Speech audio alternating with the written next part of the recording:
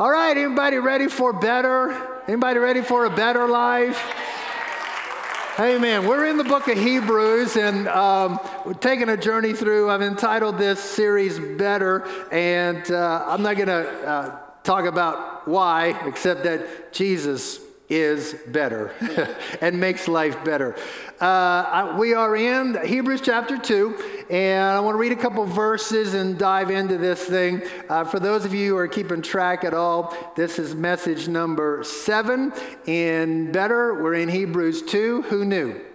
Oh, that was in there. Verse 14, therefore, since the children, that's us, share in flesh and blood, he himself, Jesus, likewise also partook of the same, that through death he might render powerless him who had the power of death, that is, the devil, and might free those who through fear of death were subject to slavery all their lives.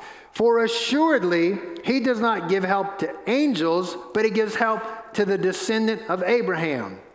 Therefore, he had to be made like his brethren in all things, so that he might become a merciful and faithful high priest in things pertaining to God, to make propitiation. Everybody say propitiation. That's a word that we use on a regular basis, propitiation. Propitiation is simply an appeasement of a deity so they will pour favor on your life. Come on. And let that be the word of the week. Propitiation. Work it into a couple of sentences with your friends and just see what happens. To make propitiation for the sins of the people, for since he himself was tempted in that which he has suffered, he is able to come to the aid of those who are tempted. I want to talk today for a few moments about death defeated, life wins. Death defeated, life wins. The phrase that I want to kind of land on, and that's the pivot for all that we're going to talk about today, is this idea in what we just read. Through death, Jesus rendered powerless him who had the power of death.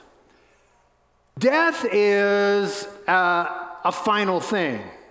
Death is, by definition, the cessation of life. Death is the opposite of life. And so where there is life, there is brightness and vitality, and where there is death, there is darkness and silence. And the Bible says that Jesus came to give us life. The God kind of life. Not just the life that's bios in the Greek, which is just the biological function of life, but this word life that Jesus came to give us is Zoe, which is the God kind of life, the vitality kind of life. Jesus came to give us life. Jesus came to defeat death. Really, when you think about death, death is the ultimate enemy. Death is the final call. If you're battling sickness, there's always a chance that you could get better.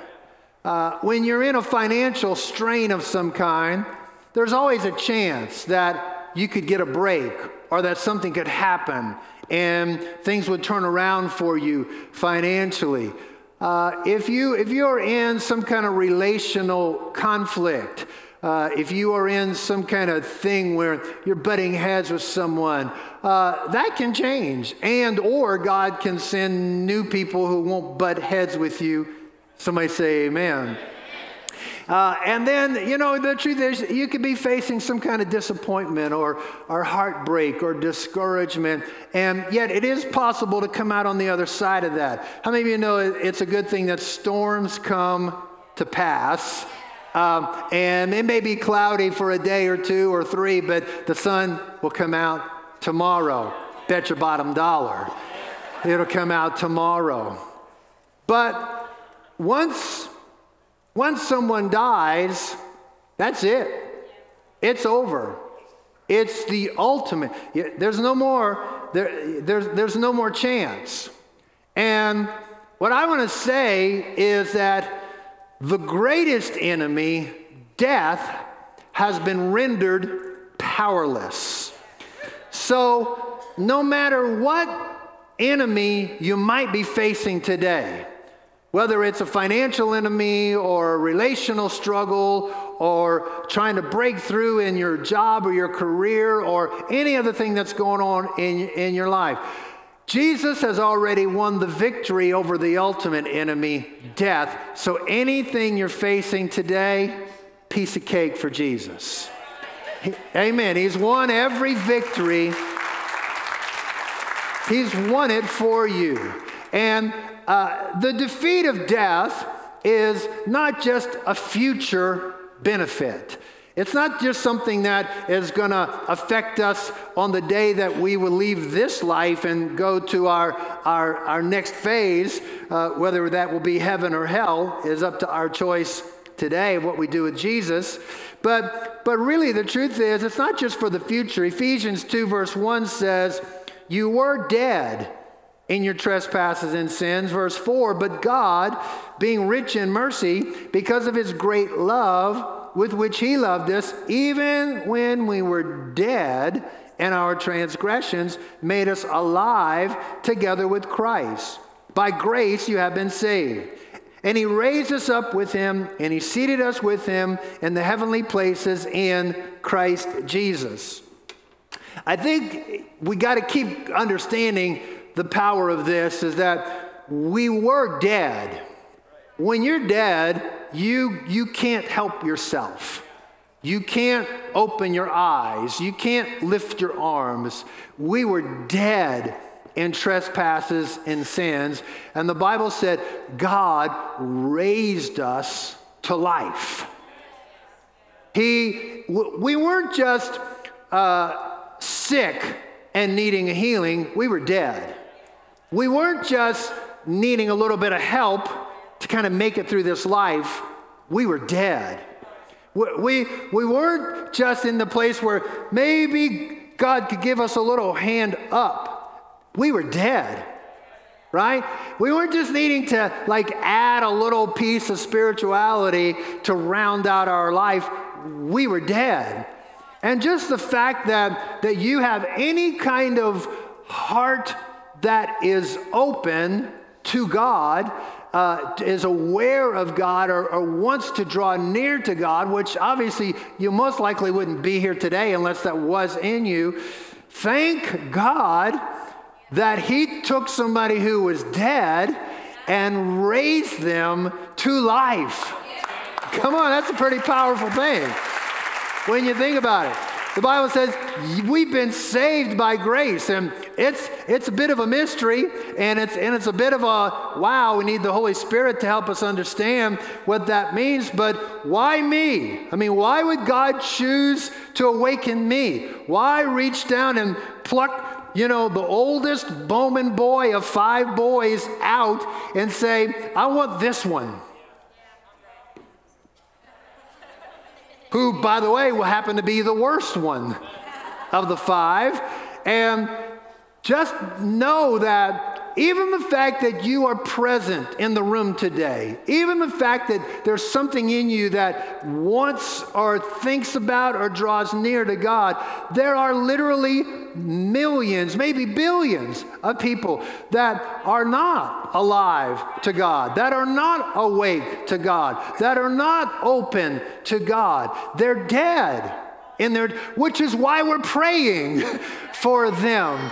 Because it's going to take more than a good little talk on Sunday morning to awaken their soul. We were living under the power of death. Alive, physically alive, but spiritually dead. Just recently, I've noticed there's a couple of high-profile guys, singers for bands. The guy who was the lead singer for Linkin Park just got everything going for him. Super talented. got all the money that he would ever need, got all the adulation he would ever need, got a career that he's good at and he loves it and people draw near to him. There are people if he says he wants a cup of water, people are bringing him 10 cups of water. He's just living this kind of life. Spiritually, though, dead. So much so that he ends up taking his own life. There was another guy, the lead singer of a band named Soundgarden, not as well known, I think, as Linkin Park. Same thing. Physically alive. Got all the benefits that life could possibly offer, but spiritually dead. And what I'm saying to you today is that life conquers death. Light conquers darkness. Faith conquers doubt. Love conquers hate. Positive conquers negative. And, at Easter time, we stop and we celebrate that the life of God wins out over all the enemies. Through this, we celebrate Easter any Sunday we want to. Celebrate Easter any Monday you want to. The fact that the life of God overcame the greatest enemy, rendered powerless him who held the power of death, the devil. Easter comes to remind us that with God, there's always hope. Even when it all seems done and over and the disciples have kind of wandered off to, let's go fishing again. I guess it's over now. And all of a sudden, here's Jesus. The Bible says over and over again that God the Father raised Jesus from the dead. The life of God overcame the power of death. And if God can raise Jesus from the dead, then overcoming any problem you might be facing right now is a piece of cake. Anything that you are encountering, any enemy that you are encountering is nowhere near. The life of God overcomes and defeats death. Romans 5:17 is one of my favorite verses of Scripture. It says, if by the transgression of the one, that was Adam, death reigned through the one, much more those who receive the abundance of grace and the gift of righteousness will reign in life through the one, Jesus Christ. If you were ever going to memorize a verse, this would be a good verse to memorize during this 21 days of prayer. Because there's so much power in this. By the transgression of the one, this says, death reigned. Let me give you a little piece of theology because I think this is important to get this idea. The enemy had legal right to come in the door of Adam's disobedience because Adam had been given ownership, stewardship of the planet that God had created. So when the enemy convinced Adam to actually disobey God, actually the enemy convinced Eve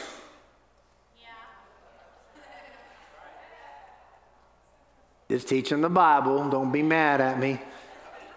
The enemy convinced Eve, she convinced Adam, and there was one thing that they were told not to do. They were free to eat of any tree in the garden, one tree.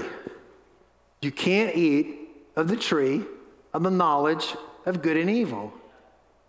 And how many of you know the minute you get told, don't eat Oreos,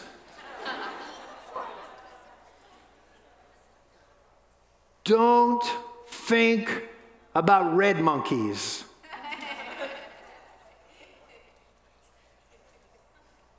and the one thing they were told not to do, the one commandment God gave them, they disobeyed it.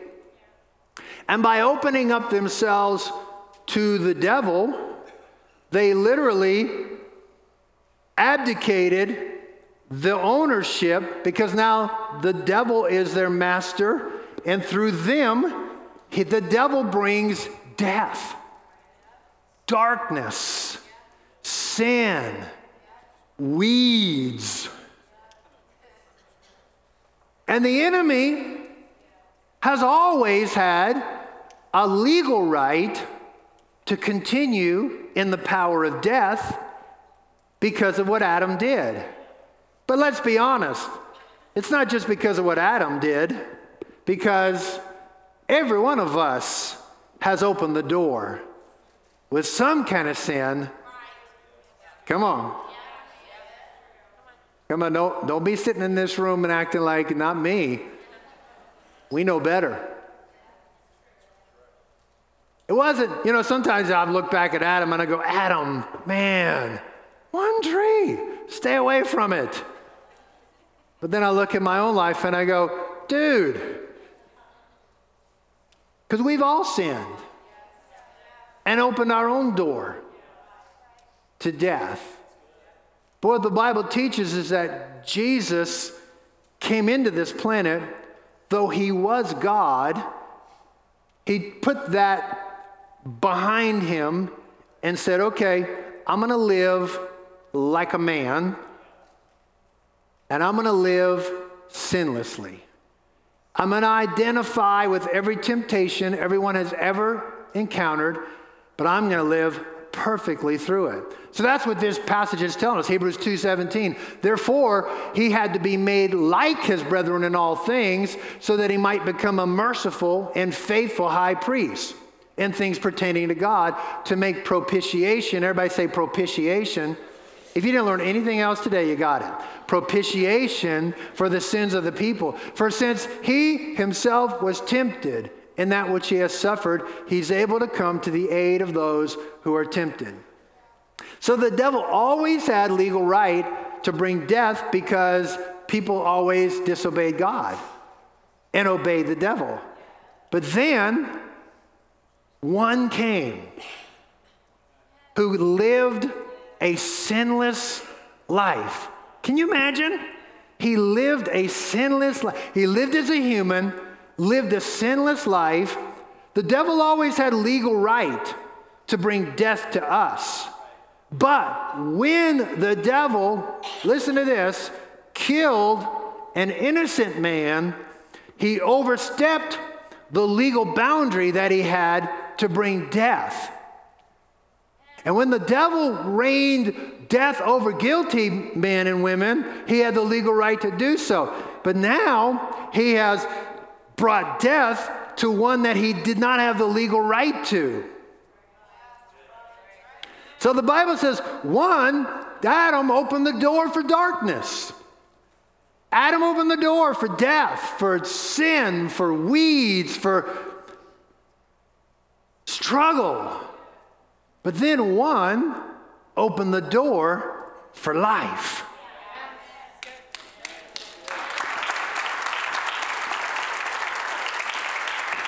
And here's where I want you to start to land on this. You get to choose life or death. Death has been defeated, life has won, but you got to choose life. And so what Romans 5 tells us is this. Here's what happens when life wins. Much more, those who receive the abundance of grace and the gift of righteousness will reign in life through the one Christ Jesus. When Jesus opened the door for life, he opened the door for one, a life of much more. He opened the door for not a life of barely enough, but a life of more than enough. Let me just walk up into your space a little bit. The Bible says the thief comes to steal, kill, and destroy, but Jesus came that we might have life and might have it, what's the word? Abundantly. God's called us not to live a life of barely enough, but to live a life of more than enough. So we're not just barely making it.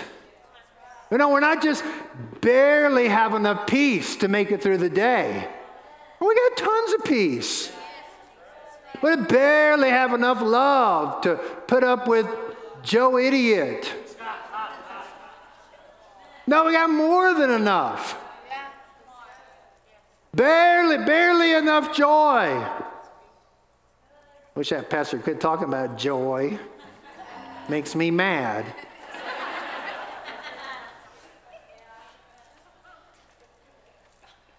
I'm just saying, darkness wants to keep backing us into a corner of living barely enough. But I just want to tell you this, God is El Shaddai, the God who is more than enough, and He's not running out of ideas. He's not running out of resources. He's not running out of hope. Come on, somebody say amen. He's not running out. He's got more than enough. And the life you've been called to is a life of more than enough. And then it says that those who receive this gift will have the abundance of grace. I think grace is an incredible thing. Mercy is when the judgment we deserve gets withheld. Grace is, once the judgment's been withheld, grace is favor extended. Grace is the plus side. Mercy is you didn't get what you deserved. And I hope there's not a one of us in this room that ever goes, well, that's just not fair. Because how many of you know if you got fair, none of us wants fair. Thank God we serve a God of mercy. Thank God we serve a God of grace. Grace is favor extended. So whatever God's going to do in your life, He's not doing it because you're good enough. He's doing it because He's good enough.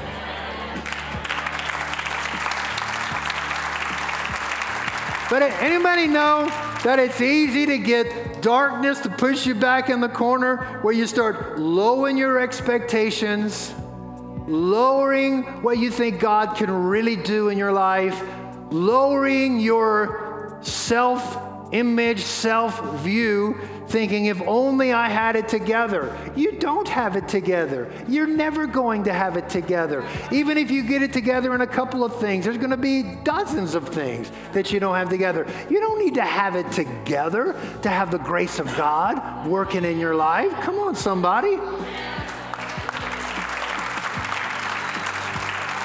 That's what happens when life wins, right? Then it says that we be given the gift of righteousness. To be right with God is a gift given by God, not a wage earned by good behavior. And I'm always after this. God's not just trying to get you to behave. Because you can try to behave and still have a little bitty heart, little bitty brain, little bitty outlook on life. What God wants, God is after believing, not after behaving, because nobody can behave well enough.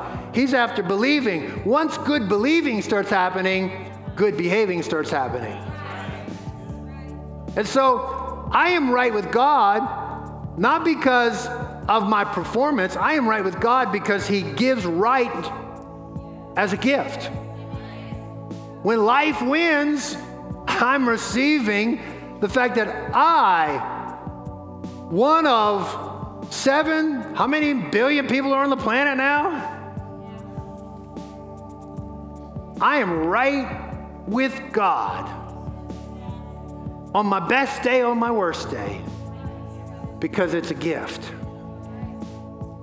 And then the other element of life winning is the fact that we are called, the Romans 5 says, to reign in life.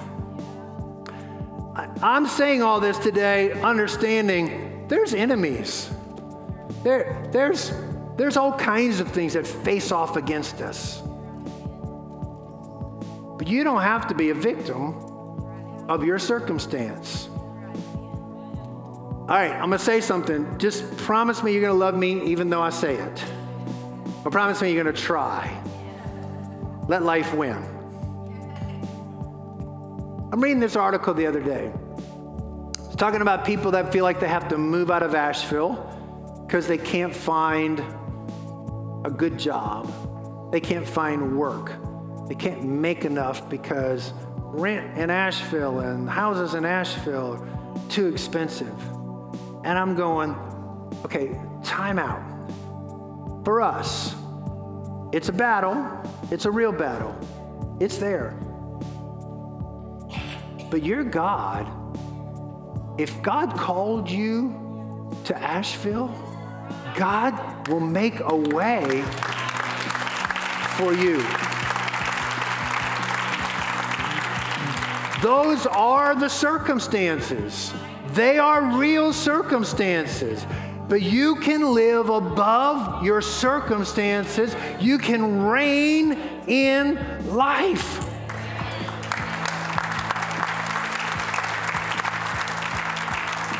I'm talking about letting life win.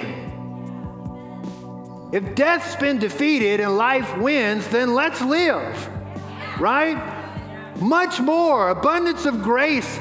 Live in your right standing with God. Live in reigning in life. And this whole passage, Romans 5, talks about this idea. Those who receive, everybody say receive. Life wins, but you got a choice to make. All the electricity in Buncombe County could be aimed at this building. Thousands of dollars could be spent on lighting schemes and video screens and sound systems. All of that is a reality. But if somebody doesn't turn on the switch, all that power, all that planning, all that investment, darkness. You got to make the choice. You got to receive. You got to embrace. You got to hold on. Life, you got to hold on to it. It'll slip away from you. You got I know what I'm talking about. You got to hold on to it.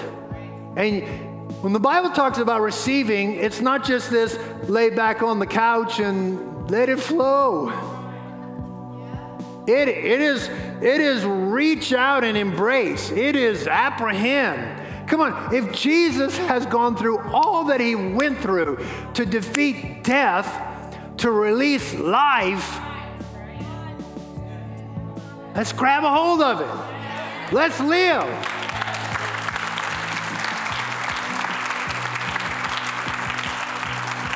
I would like for everybody to bow their heads and close their eyes, please. I want to pray for a moment. Come on, death in all its forms has been defeated. Life in all its abundance is ours. Father, I'm praying for every one of us in this room that maybe has even been backed up a little bit, that has lost their spirit of faith and confidence. Lord, anew, let fresh light and fresh life come into our world. You are the God who is more than enough. And I'm just believing that you are going to encourage every single person. With your heads bowed and your eyes closed, this is the most important moment in this entire meeting for someone. Maybe you've never surrendered your life to Jesus. Maybe you've never just given him control. And maybe you've thought, I don't know if I could do it. I don't know if I'm good enough. It's not even about that. It's about surrender. And if that's you today, I would love the opportunity to pray with you. Maybe you're here today and you know there was a point in your life where you were much closer to God than you are today. Things have happened and you've drifted off. Something's happened that maybe got in the way. And you know it's time for you to come home. Time for you to wholeheartedly give your heart to Jesus. I want to pray with you. Or maybe you're here today, you just feel unsure. You don't feel confident about where you stand with God. I want to pray with you. So nobody's looking around. Just these last few moments of this service, but so important. You've never given your life to Christ, or maybe you've fallen away, or maybe you feel unsure, but you say, Pastor, would you pray with me? Because I want my life in God's hands. If that's you, I just want you to lift your hand real high right now and say, that's me. Come on, I want to surrender to Christ. God bless you. Come on, anybody else? Just say, I want to surrender. I want to come back. I want to be sure. God bless you. Come on, anybody else? Just be brave. Just lift your hand up real high. Just to God. Just say, God, I want you. Anybody else? Thank you. Thank you. Thank you. Thank you. Thank you. Come on, let's pray this prayer together. This is for everybody that lifted their hands, but I'd like for us all just to agree together and pray this. Everybody say, Lord Jesus, I love you. I need you. I want you in my world as my Lord. I know I've sinned. I come to the cross where you paid the price for my forgiveness. Today is a fresh start, a new beginning as I receive Jesus as the Lord of my life. Help me become the person you created me to be. Amen. Come on, let's thank the Lord. Amen. Amen.